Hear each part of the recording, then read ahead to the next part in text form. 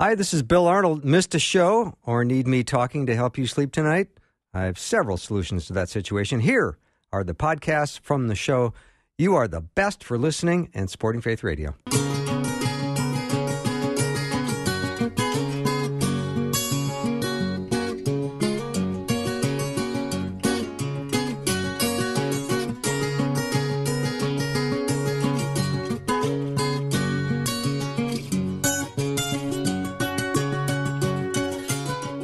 And a warm welcome to Afternoons with me. I'm Bill Arnold, and I'm usually one of the most blessed people in December when Ace Collins makes time for me, and he does every year to talk about some of his books, like the stories behind the best love songs of Christmas, stories behind the great traditions of Christmas. We just sort of get lost in storytelling. He is a consummate storyteller. He's written, I think, nearly 100 books, maybe a little more, maybe a little less. We'll find out for sure when we bring him on.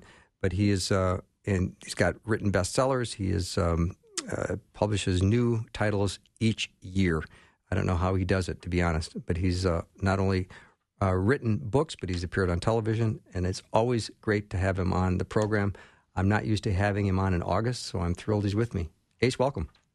Hey, it's great to be there. And we're at 99 right now. 100 will come out in February. So we've got a couple coming up, and I think I don't know which one of the two that are finished will actually come out first, so I don't know which one is going to be 100, but I didn't realize that until about a year ago when somebody asked me how many books you'd written, and I told them about 60. And then I went over to my shelf and started counting and realized it was more than that. It kind of sneaks up on you. Yeah, I understand. You know, it is, you know, you talked about the stories behind the best love songs of Christmas, songs of Christmas, and then the stories behind the great traditions of Christmas that we always talk about. Right. Being on your radio show has become one of my Christmas traditions. Sweet. So, I mean, you know, that is and a tradition I look forward to each and every year as well. It is I don't do much besides radio interviews in November and December about Christmas, and I can't think of a better way to spend that point in that part of the year. That is just a delightful thing that comes back and revisits me each and every year. And today we're wide open. We can literally talk about anything. Well, the nice thing about this, Ace, is when I go to your library of books that you've written, I was working on the show for today, and we talked about kindness in the first hour, where, you know, Paul says, be kind and tender-hearted toward one another, and we need to love one another and be kind. And then I'm remembering that you wrote a book called Sticks and Stones, using your words as a positive force. Yeah, I would love to. I'd love to hear about that book. Yeah, that and Gratitude were both books that had that same theme. I discovered several years ago that we use, on average, 30,000 words a day. That's how much most of us say. There are people who say less. There are people who say more. But 30,000 is the average. And, you know, I got to thinking, with 30,000 words, we need to be concentrating on how we can make each one of those words mean something to someone. And so it becomes a matter of lifting up rather than putting down. And the book talks about, you know, how to use those words, be it a text, be it an email, be it a thank you note. And I think today, why don't we focus on what I just said, and that's thank you notes, because I think they're one of the most powerful tools ever. People rarely get letters anymore. And if they get a thank you note, it means much more than even it did 10 years ago, 20 years ago, 40 years ago. Picture this. You've seen somebody do something that's remarkable. Maybe it was help somebody across the street who was having problems getting across the street. Maybe it was carrying groceries, a teenager carrying groceries to someone's car. Maybe it was doing something like that. If you know that teenager and you witness that, and you know the address to write them a thank you note saying, hey, I saw that act that you did. I saw how you helped that woman. I saw what you did. And I want you to tell you how it blessed me and how it made my heart feel and how proud I was to know you. You'd be surprised the effect that'll have. It'll encourage people to do that over and over again. There are people in your life right now, no matter who you are, that have had a dramatic impact in your career, in your relationship. Maybe they introduced you and your spouse. There are lots of different ways that people have impacted your life that have probably never heard a thank you for it from you. And to sit down and write a thank you to them, 3 or 4 or 5 lines, and just send it off in the mail. Imagine their feelings when they're getting a thank you for something they did for you, maybe when you were a high school student and they encouraged you, maybe when you were starting out in the business world and they encouraged you, maybe introducing you to someone who had such a profound impact on your own life. I actually had one year several years ago when I vowed I was going to write 365 thank you notes that year. and it was really good for me because I sat down every day and wrote a thank you note for somebody who had impacted my life. And the first thank you note I remember that year was to my high school English teacher who encouraged me to write. And she had not heard from me probably in 15, 20 years. I actually had to track down her address on the internet. And it began there and it continued to go. And I had other people were writing me back that I hadn't contacted in years and contacted me. So it also allowed me to regrow relationships that had been lost by time and distance. So I think a thank you note is one of the most powerful ways that we can make a positive impact with our words at any time of the year, and especially during the times that we're facing, again, with the resurgence in COVID and other things. People are kind of lonely. You can call them, but if they get something in the mail, that's kind of a big deal. And the other thing I encourage you to do too is if you've got a grandparent. This weekend we buried my father-in-law, who was one of the the most incredible men that I've ever known. He was a very generous, open, welcoming human being. I said that at his funeral, and I had fortunately written him a thank you note about 2 years ago for all the things that he had done to me. And he had talked to me several times about what that note meant to him because I'd outlined it. I remember writing a similar note years and years ago to my grandfather, and my grandmother asked me to read that note. It was just 3 or 4 paragraphs long at his funeral. It's amazing what a thank you note can mean to someone, just knowing they've touched your heart. And if that person is about to give up touching people, maybe they'll keep touching people because they realized, hey, I touched this person 21 years ago, and it still made an impact in their life. And Ace Collins is my guest. Ace, when you talk about writing notes, now you're a writer, so you've an unfair advantage over all of us. But when you write your Christmas cards, I find that to be what I would love to be able to do someday. I don't know if I have the discipline or the patience, but tell everyone what you do when it comes to your Christmas cards. Well, my Christmas card, I send out about 240 Christmas cards a year, and if I send them out to someone, it's because I know them, because they've made an impact in my life, because they've done something for me.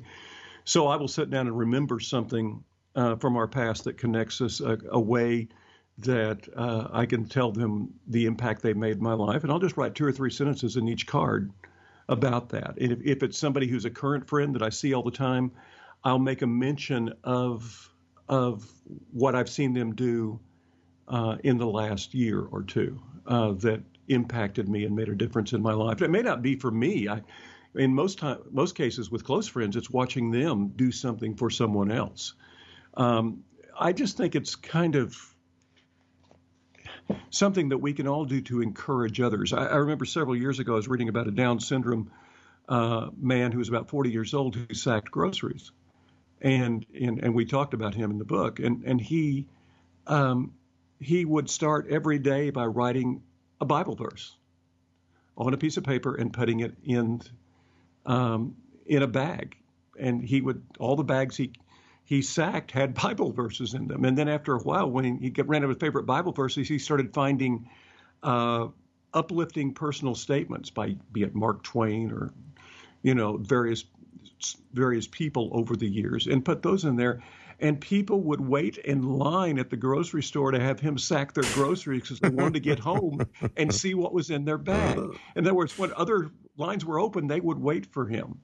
And I think, that's similar to what I do with my Christmas cards. It's just, and I've done that for 20 some odd years now.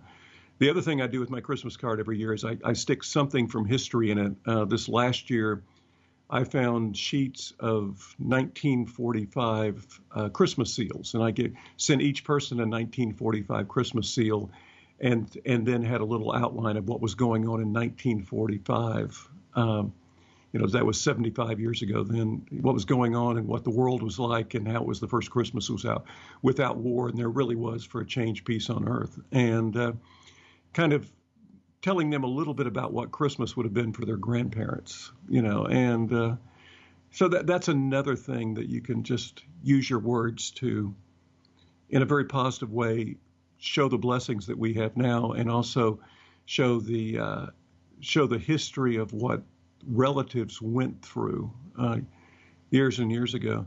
My biggest challenge at Christmas cards, by the way, was about 5 years ago, and I decided I was not going to send out any Christmas cards that were printed after 1945. And I had to haunt antique stores and everything else finding Christmas cards from the 1920s, 30s, and 40s, and I wanted to send out antique Christmas cards, and people held on to them. They actually used them as decorations and stuff to show them what Christmas cards were like, 100 years ago or 75 years ago.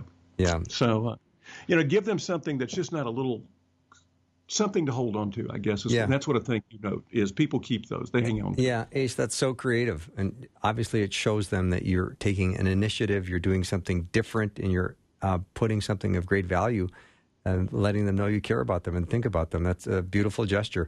I want to continue to talk a little bit more about this. I want to take a break, Ace. When we come back, when we talk about words that can shape a person in a very positive way, I would love for you to tell the story of the basketball player and the difference she made in the life of another player on her team. Yeah. Ace Collins is my guest.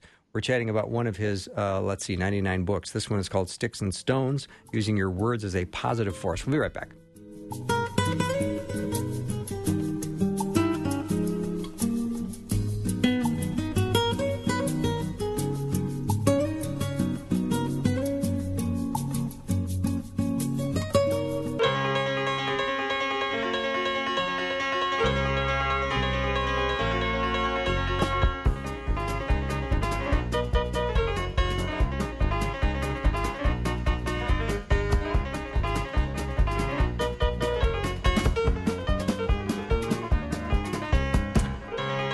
I have as my guest Ace Collins. He is a consummate storyteller and author. You need to go to acecollins.com, acecollins.com. He's got a catalog of 99 books he's written, with the 100th one coming out any day now.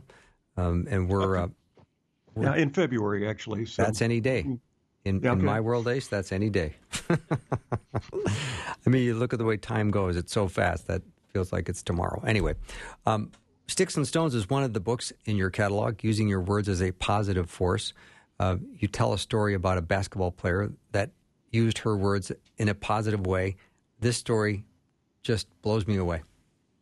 Yeah, there's so many different stories about Shaylee Lenning that you can tell. Shaylee now is in her 30s. She used to play in the WNBA and is now just about 2 years ago finished her master's from seminary and is counseling people, and is just a incredible force in my life. But Shaylee was once just a small town Kansas basketball player at a school in Sublette, Kansas. And folks, it's when you play for small schools, it's hard to get noticed. And she was somebody who was the player on the team. As a matter of fact, she set all kinds of scoring records. She was just dynamic. I mean, about 5'7", 5'8", homecoming queen as well. So really, really cute, and had so much going for her. But the problem was it's hard to get noticed, even when you're winning basketball games. In her junior year, they were on their way to the state championship. I mean, if they played hard enough and well enough, they were going to win. But the problem is they had she was pretty much the basketball team, and they had three players that complemented her pretty well. And there was another player out there who wasn't very good, and that happens in a small town. And every night Shaylee would throw the ball 2 or 3 times, and this girl would fumble it away, dribble it out of bounds, make a bad pass, and this went on for a while, and the coach came over and said, Shaylee, we only have her out there because they require us to have 5 players. You don't throw the ball to her. And so but Shaylee every night kept throwing the ball. And they were winning at that time, so it didn't matter that much. But the coach decided to call her parents and see if her parents could talk some sense into her. And the parents tried. And Shaylee kept throwing the ball and to her. And then the coach really got desperate at that time. And so he knew that Shaylee went to the Catholic church with her mom in the morning and the Baptist church with her friends at night. So he called in the priest and the pastor, and they took Shaylee out to eat and basically told her, I don't know which one of them said this, neither one would admit it, but one of them actually probably said the words very close to these: God does not want you to throw the ball to Ashley. Anyway, Shaylee continued to do that, and it came down to the state championship game, and the team that was covering Shaylee was doing a really good job that night. She was not scoring her normal 30-some-odd points, but she threw to Ashley several times, and the key shots in the game were all made by Ashley. And after the game, Shaylee came out after the award ceremony and stuff, and her parents and the coach and the priest and the pastor were all standing in a circle, and she walked up to him and she said,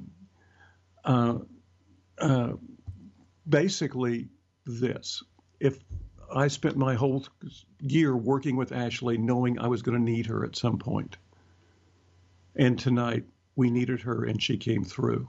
And so she believed in this girl when no one else did. Then she also added, and all I was doing all season long was feeding the least of these, living out Matthew 25:35 through 40. And it was a great lesson. And it was that lesson and that dynamic that got back to Kansas State University, who was not going to offer Shaylee a scholarship. No major university was. And but they found out about the way that she led. They found out about the words that she spoke. They found out she was president of Fellowship of Christian Athletes, number one in her class. And they took her because of her character. And ultimately speaking, 3 years later, she was Big 12 Player of the Year and would have a pro career as well, even though she was undersized. And Shaylee remains one of my favorite people in the entire world. And you know, you're asking me to talk about Shaylee reminds me of another basketball story. And you, being a basketball person, will appreciate this. I've never told this story to you. And it's a guy that I met probably 25 years ago. His name was Ron Ballard. Ron was from Fort Worth, Texas, went to Fort Worth Poly High School back in the early 1950s. And he was tall, 6'4", 6'5", blue-eyed, dark-haired, good-looking, and was a star on the basketball team. He was the person when he entered a room, everybody looked at him. He was just gravitated toward him. He had that natural leadership part. He was active in his church, just a dynamic, all-American young man. And he ultimately got offered scholarships to several places and chose to go to the University of Houston. He went down there his freshman year. About that time, you couldn't play basketball on the varsity team as a freshman, so he was playing. He was, kind of waiting out that year playing on the freshman team. Went back to see a friend of his play at what is now Tarleton State University, except his friend was playing football. After the game that night, he decided to drive back to Fort Worth to see his parents. And there was a man who had gotten drunk and hopped on a horse and was riding a horse down the highway, and Ron's car hit that horse. He couldn't avoid it. The horse came by and hit Ron, landed on top of Ron's car. By the time they got him to the hospital in Fort Worth, they thought he would be dead, but because he was an athlete in really good shape, he managed to live. But he was totally and completely paralyzed from the neck down. Oh, my. So a man who had spent his life in athletics now could not even move his finger. They told his mom and they told his dad that Ron would not live through the night. He did. Then they told him he would die within a week. He didn't. He lived again for a week. And probably because he was an athlete is why he continued to live. Eventually they took him home. Now remember, this is in the early 1950s. The world did not have access for people who were paralyzed at all. That was not something that they had access to. And so what ultimately happened was they left him home to die. He told me that he learned how to count how many holes there were in the ceiling as far as the tiled ceiling and stuff. And he got bored, and one person came by to see him. His friends didn't know what to say, so they didn't come by, and that person was a Sunday school teacher. And she would give him a Sunday school lesson every Sunday, and he said, I'd like to go to Sunday school again. Well, 4 deacons picked this big guy up the next week and put his wheelchair in a pickup truck and took him to church. There were 17 steps up the front of the Sagamore Hill Baptist Church. They lugged him up, all 17 of them, and put him on the back of the church so he could watch a service. And they forgot to set the lock on his wheelchair. And before the service even began, he rolled down the aisle to rededicate his life, hitting that first step and falling out of the chair. He went back home that day, and when the next time the Sunday school teacher came by, he asked her, is there anybody else like me? And she said, yeah, there are a lot of people like you who came back from World War II and are now coming back from Korea who have handicaps. There are blind people and stuff like that. And Ron Ballard, in his bed, started coming up with a plan. And over the course of the next 2 or 3 months, literally built it in his head, then called in the deacon board from that church and said, I want to create a church that's barrier-free. And they built a church called Crusaders Chapel that had wide doors. It had handicap parking. It had curb cuts. It had all these things that had never been thought of before that Ron thought of. And it became the first barrier-free building in the South. And that first Sunday, they had 12 people there, and it grew from there. And it is still going on to this day. And because of what Ron Ballard thought of, the city of Fort Worth started figuring out how to create buses that wheelchairs could get on, and started opening up city buildings with ramps. And Ron started a movement that really took off about a year later in Baltimore, Maryland, when they found out about it. And so every time you see a handicap parking place, and every time that you see a curb cut, and you see doors that open for people, it is Ron Ballard's vision, a man who was sent home to die, that created that, a man who had lost all of his abilities to move. He eventually learned how to type and do other things with his mouth using a pencil, formed 3 different businesses that hired handicapped individuals before anyone else hired handicapped individuals, for real estate, for call services, for phone answering operations. And before he died, when he was in his 80s, about 10, 12 years ago, Ron had given employment opportunities for hundreds of handicapped people like himself. Wow. Ace, that's so powerful. We're going to take a little break. When we come back, lots more with Ace Collins, author of 99 books, 100's on the way in February. Can hardly wait to get that one in my hands. And we're going to continue to talk about his book, Sticks and Stones, using your words as a positive force. Be right back.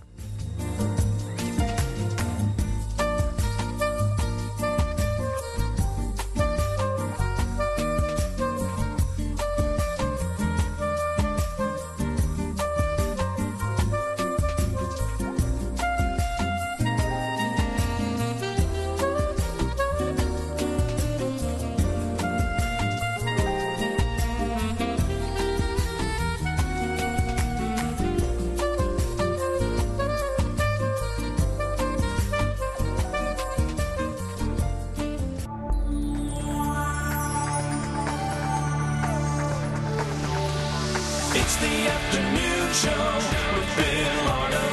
Prime time, drive time. Let's get it started. Jump in your car. Yeah. What's for dinner? Hey. It's the afternoon show with Bill Arnold. It always makes me happy to talk to Ace Collins. I do it most of the time during the Christmas season, November, December, and he is extremely generous to come on in those times because I know he's so busy. He does radio interviews one after another because he's written best-selling books on traditions of Christmas and songs of Christmas, and everyone's clamoring to get him on the show, and I'm just like one of those people that want him on. But I thought now, he's written 99 books, 100 coming out in February. He's a consummate storyteller. I love just during the break, Rosie was saying, boy, he really is a great storyteller. And I said, I know. One of the books he wrote is called Sticks and Stones, Using Your Words as a Positive Force. Hey, yeah.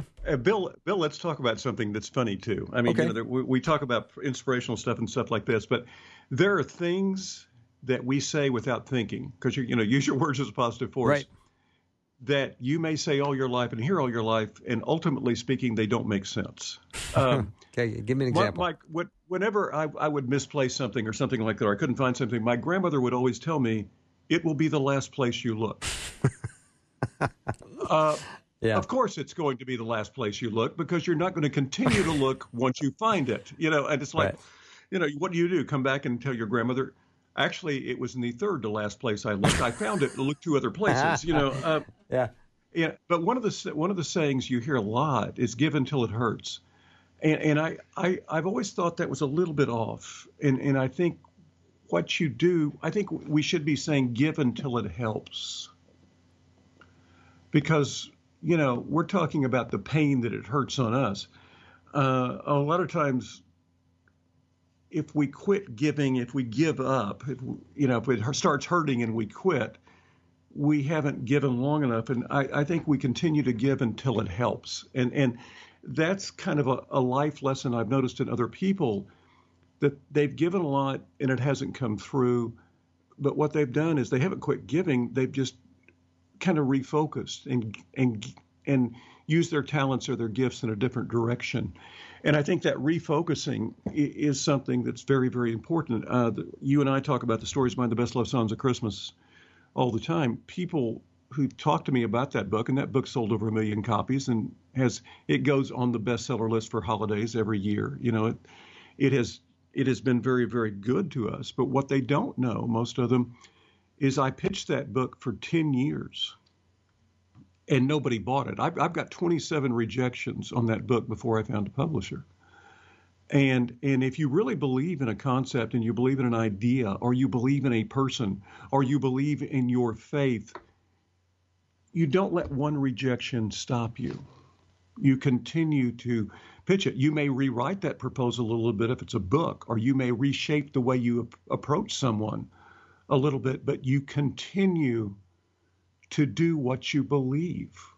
And eventually you're going to find somebody who could listen. I remember in the stories behind the best love songs of Christmas, I had written a book for Zondervan, HarperCollins imprint, about the Cathedral Quartet. It was a work for hire project, and it went to several printings for George and Glenn Yance, George Payne and Glenn Yance, who were in the Cathedral Quartet, incredible gospel group back in the 80s, 90s, and early 2000s. And when I finished, Cindy Lambert called me. She was an acquisitions editor, and she said, have you ever thought about doing the stories behind the best loved gospel music songs?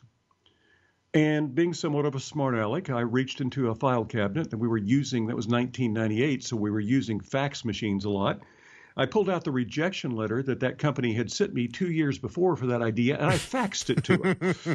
And I waited for the fax machine to beep, and I waited for her to start laughing. And that's when I said, as a matter of fact, Cindy, I have. And and then that book went into 4 printings. It was called Turn Your Radio On. It's a really neat book that's still in print today.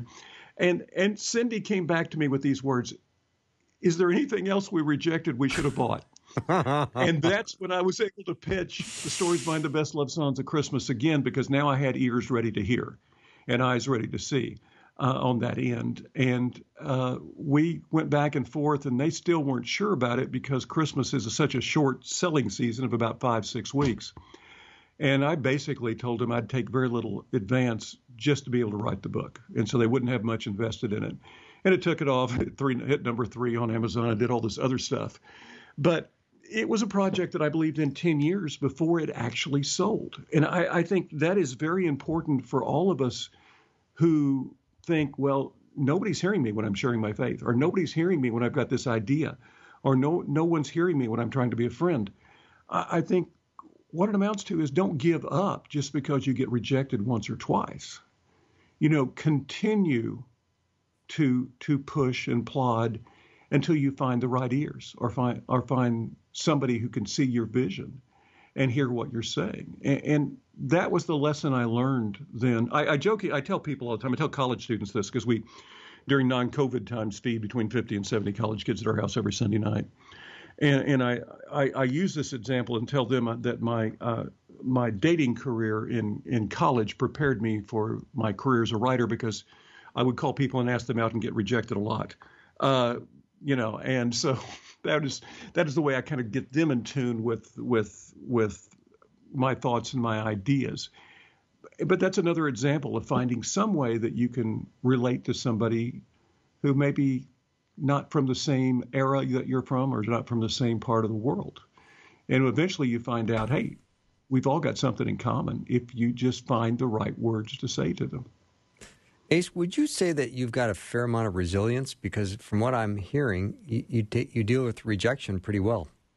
Writers do have to deal with rejection. And that's one of the things I tell college students all the time when I talk to college kids is if you can't take rejection, you don't need to be in this business. Because even to this day, even after the success we've had, probably 9 out of 10 of my ideas get turned down. And so I finished during COVID time writing a novel that is the best novel I've ever written. I guarantee it's the best thing I've ever done, most creative thing I've ever done. We've got 9 rejections on it so far. Nobody's seen it yet. I mean, nobody has seen the potential in it yet. It may take another 2 or 3 years and a lot more rejections before we find somebody who's willing to who sees it like we do. And it's very creative. It's concept that it's different than anything else out there. And I knew when I wrote it, it was going to take a very special person to understand the potential it had and get the message. And I just think that that's true no matter what profession you're in. It's true that you are going to get rejected. And the people who live their dreams are the people who don't let rejection stop them. I remember, I love basketball. Michael Jordan got cut from his high school team one time. I mean, think about that. A lot of kids would have just turned around. Well, I got cut from the team. I'm quitting. Yeah. This is Michael Jordan we're talking about. Yeah. And so, those are things, I know a bunch of people in the music business who didn't have hit records for years before they landed their first charting song. So those are things that, the great lessons in my career have been, you really do have to withstand the rejections to gain the acceptance. And I think that is particularly true of us as teachers or leaders or witnesses of our faith. And it's a great reminder when we talk to people about our relationship with Jesus and we put it out there, and sometimes we feel people are not listening or paying attention or rejecting what we're saying, and that can be discouraging, but we have to be always aware that we don't know what seeds are being planted and what God is going to do down the road. No, we don't. And that's why we don't give up after 1 time or 10 times or 15 times. If we really believe in it, then it should be something that drives us and has us constantly looking for opportunities to share. Yeah, I love the stories that you tell, and I'm curious as a writer where you start to come up with characters that appear in your books. The characters in my books, to a large degree, are based on people I've known. You and I think at one time in my life may have talked about a woman that I knew in college named Nancy. And if we have it, I can fill in the story. But Nancy appeared not only in a couple of my nonfiction books where I told her story, but she was so full of wisdom, I eventually created a character that was based on her in a novel that I needed a character that could give wisdom. I love it. I've got another character in another novel that was based on a girl I knew in high school who went blind, and I needed somebody who could get somebody out of a cave. All these people who had all these skills got trapped in a cave with no light. Well, Janie had all the skills, and so I used the examples of Janie in real life. You're really honored in my novels, by the way, if I make you a villain. I have friends who I use their names for my villains. And so, they okay, who's going to be the villain next? I want my name to be the bad guy this time. So, when I'm writing novels and stuff, and I write 3 novels for every nonfiction book I write, those are the kind of things that I come up with. But the ideas are everywhere. I told somebody once that if I was to write all of the book proposals I've got in my files, I've got to live to 145 if I write 4 books a year. The ideas just keep coming on. I came back the other day on a road and I thought of a line. Here, we're talking about words here. And I just thought of a very powerful sentence going, the moment when there are no more moments. And I thought, man, that would be the perfect way to begin a novel. And so I came back home and wrote 3 chapters, all that were inspired, and then an outline, by that thought. Now, to remember that thought, I had to pull off the side of the road and actually write it down, or I'd have forgotten it by the time I got back home. But, that was, I describe myself as a raccoon in human form because I'm always moving and I'm never still. And I think the ideas kind of go that way too. And so they're just always flowing. Getting back to, I mentioned Nancy, I might as well tell you about Nancy. Yeah, I do want to hear the Nancy, her wisdom. I was a sophomore in college when I first met Nancy Sorrell. She was a 5'1", blue-eyed blonde, and she had the energy that I had never seen in a person in my life. If you told Nancy she couldn't do something, she would stick out her bottom lip and prove you wrong. I asked her out 5 different times. And I never could get a date with her because I never asked her out soon enough. I would ask her out a week or week and a half ahead of time, and she already had the next 2 weeks booked up. I mean, that's how popular she was. Nancy was an amazing woman. Besides the fact that she was really, really cute and lively, she also spoke about 240 words a minute with gust up to 360. This incredible treasure. So even though we never went out, we became very, very good friends. And even after we both graduated, my wife and I stayed close to Nancy. Well, when Nancy was teaching her first year, she got cancer, and that cancer robbed her of an opportunity to have children of her own. And so Nancy beat that cancer, and she was back in the classroom the next year. Things went along good until she was 29, and the cancer came back, this time in her one of her kidneys. She lost one of her kidneys, but toughened it out, never missed any days in the classroom, and we stayed in touch, and she continued to inspire me. When she was 33, the cancer came back a 3rd time, and this time there was not going to be any beating it. And I asked her one time, I said, Nancy, do you ever say, why me? And she says, no, I say, why not me? And she said, because I've been saved, I know where I'm going, I've got the strength, I've got the character. And besides, even if I didn't have all that stuff, I would rather me have this than somebody that I know and love. Wow. And so Nancy was just a remarkable human being. We continued to talk on a regular basis. And the last time I talked to her was the night before she died. And her parents called me after she died. And here was this person who had provided me with all these jokes. As a matter of fact, the last time we talked, she said, someday you and I are going to have to write a book together. And I said, Nancy, a lot of people beat cancer. You're going to have to do something special, like run a marathon. She said, okay, we'll run a marathon. We'll do that too. And so just she had that kind of joking personality all the time, that positive, upbeat personality. And her mother called me and she said, can you get to Houston in 2 days for the funeral? And I said, sure, I'm going to be there. And she said, well, Nancy asked for one thing only at the funeral, and that was for you to be a pallbearer. And so my wife and I went down to Houston. I was a pallbearer at the time. I was 33 years old. All the other pallbearers were over 70. I didn't know what that was all about, but after the service of celebration of her life, I loaded the coffin into the hearse, and Nancy's mother pulled me to the side and she said, I just want you to know that Nancy requested you to be a pallbearer. And I said, well, I appreciate it. And she said, do you want to know why? And I said, yes, I do. And she said, when you were in college, you asked her out 5 different times and never could take her out. She thought you deserved to take her out at least once.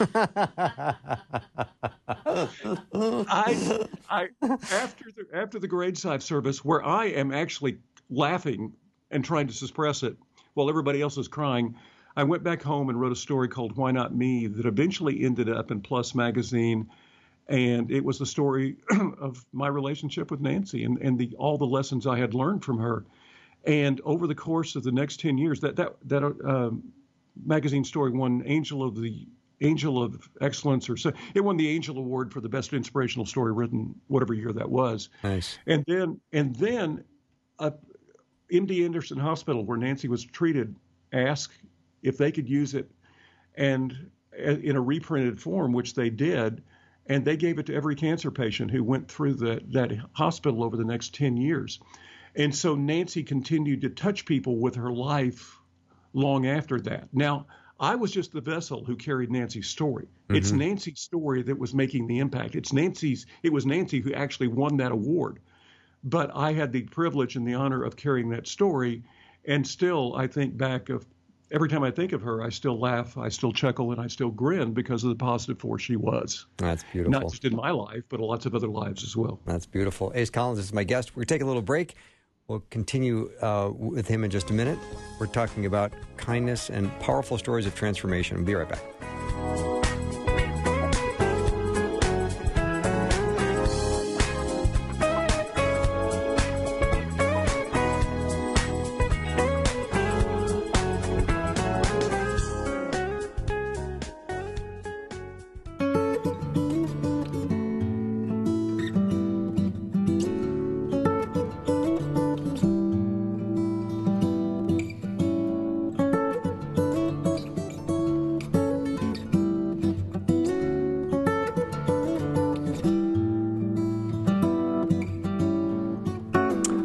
Good storytelling, and no one does it better than Ace Collins. He's my guest. You should go to acecollins.com, look at his library of books. He's a novelist, and he's written all kinds of 99 books, 100 coming out in February. He's one of the foremost authorities on Lassie. Yeah. I always figured that's how my biography will read. Lassie's biographer dies, and that's how my obituary will read. Lassie's biographer dies. That was a...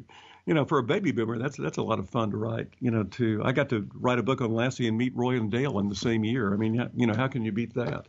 Yeah. I'm reading a book right now by Don Reed of the Statler Brothers called Life Lessons. He sent it to me yesterday, and it is a incredible book that I recommend for people who want little short. It's things that He's a legend as the Statler brother when he was with the Statler Brothers, but he also, during that entire time he was with the Statler Brothers as their lead singer, he was also still teaching Sunday school at the church he grew up in. And these are lessons that he learned in teaching Sunday school lessons and observing people there. And so if I've got a recommendation for y'all today, Life Lessons by Don Reed is my recommendation that's not one of my books. Mm-hmm. And by the way, the book that's going to come out in February on Tyndall is a devotional book. It's aimed at men. There are very few devotional books aimed at men. And they came to me and asked if I would do a devotional book written around classic cars. And so it is going to have the stories of different kinds of cars that are classic cars and wrap the lessons of how those cars were created up into a lesson of faith that people can live, because there are so many Christian car clubs and everything else. And a great way to get to somebody who loves cars but doesn't know someone is to present, I think we'll be able to use this book to open the door to talk about faith a little bit too. Now, Ace, have you written that book, or you're in the process? Oh, yeah, I finished it in last December, so it comes out next February, this coming February. Okay, can you tease us with an example out of that book? Oh gosh, there's so many different ways that you can get. Henry Ford, when he created the Model T, created the universal car, and if you think about that, that is, that's pretty remarkable. He when cars were made for rich people, he wanted to create a car, and everybody said it wouldn't work because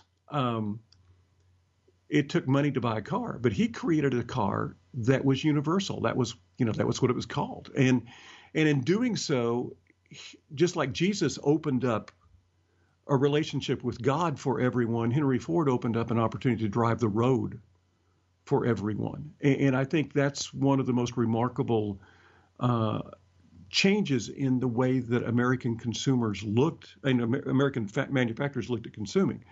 And the lesson at the end of it just reads, Henry Ford's many biographies pointed to his weekly church attendance as a child as having shaped his values. In a congregation filled with folks who had either had just come to this country or were first-generation Americans, Ford probably observed the poorest of the poor still offering what little they had to God. Their sacrifice was not lost on the future car builder. While other manufacturers chased the wealthy man's favor, Ford brought technology to forgotten Americans with a vehicle that powered them to a better life. The story of the widow's mite in the Gospel of Mark was one that Ford surely heard several times in his youth. This parable reflected the nature of God's love and acceptance in a profound way. Jesus Christ opened up grace to everyone.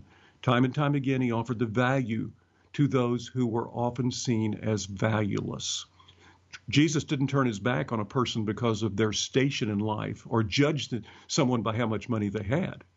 When we realize the universal nature of faith in Christ, when we understand he loved everyone, we begin to grasp the worth and potential of all of God's people. And so that's the spiritual lesson at the end of that particular chapter. And of course, the first 3/4 of it talks about how the Model T was developed and where it came from and how it got to be the most successful car created during that time.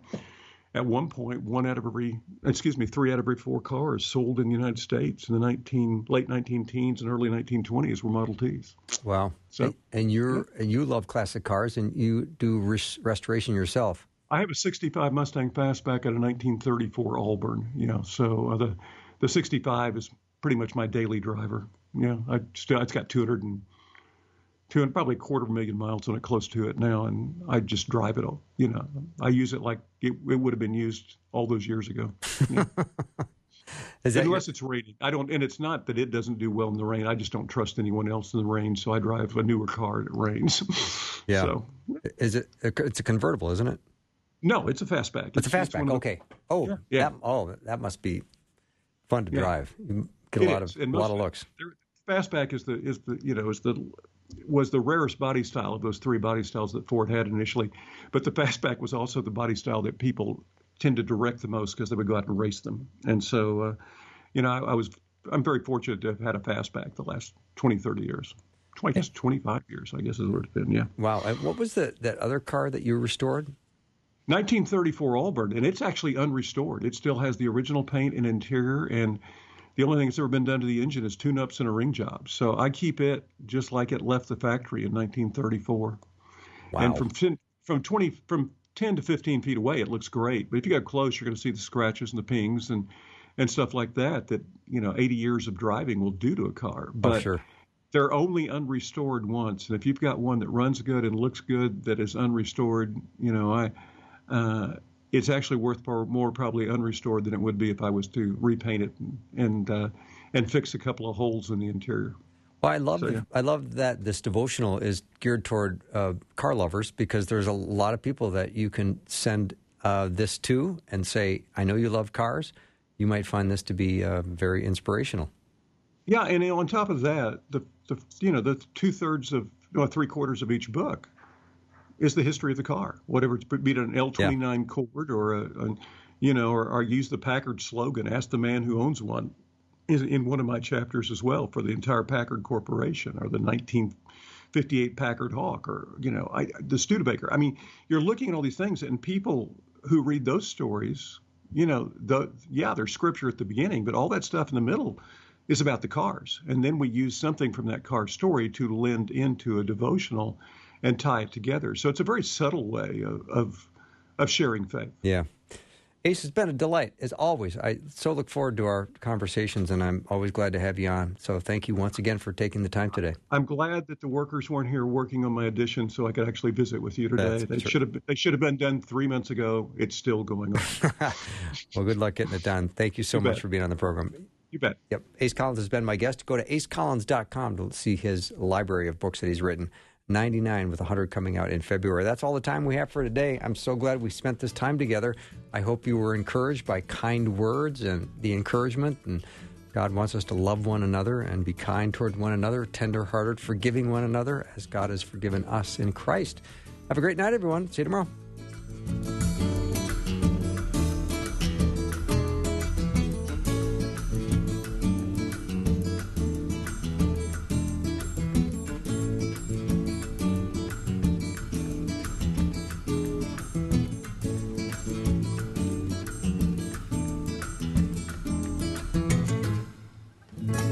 Thanks for listening. Programming like this is made available through your support.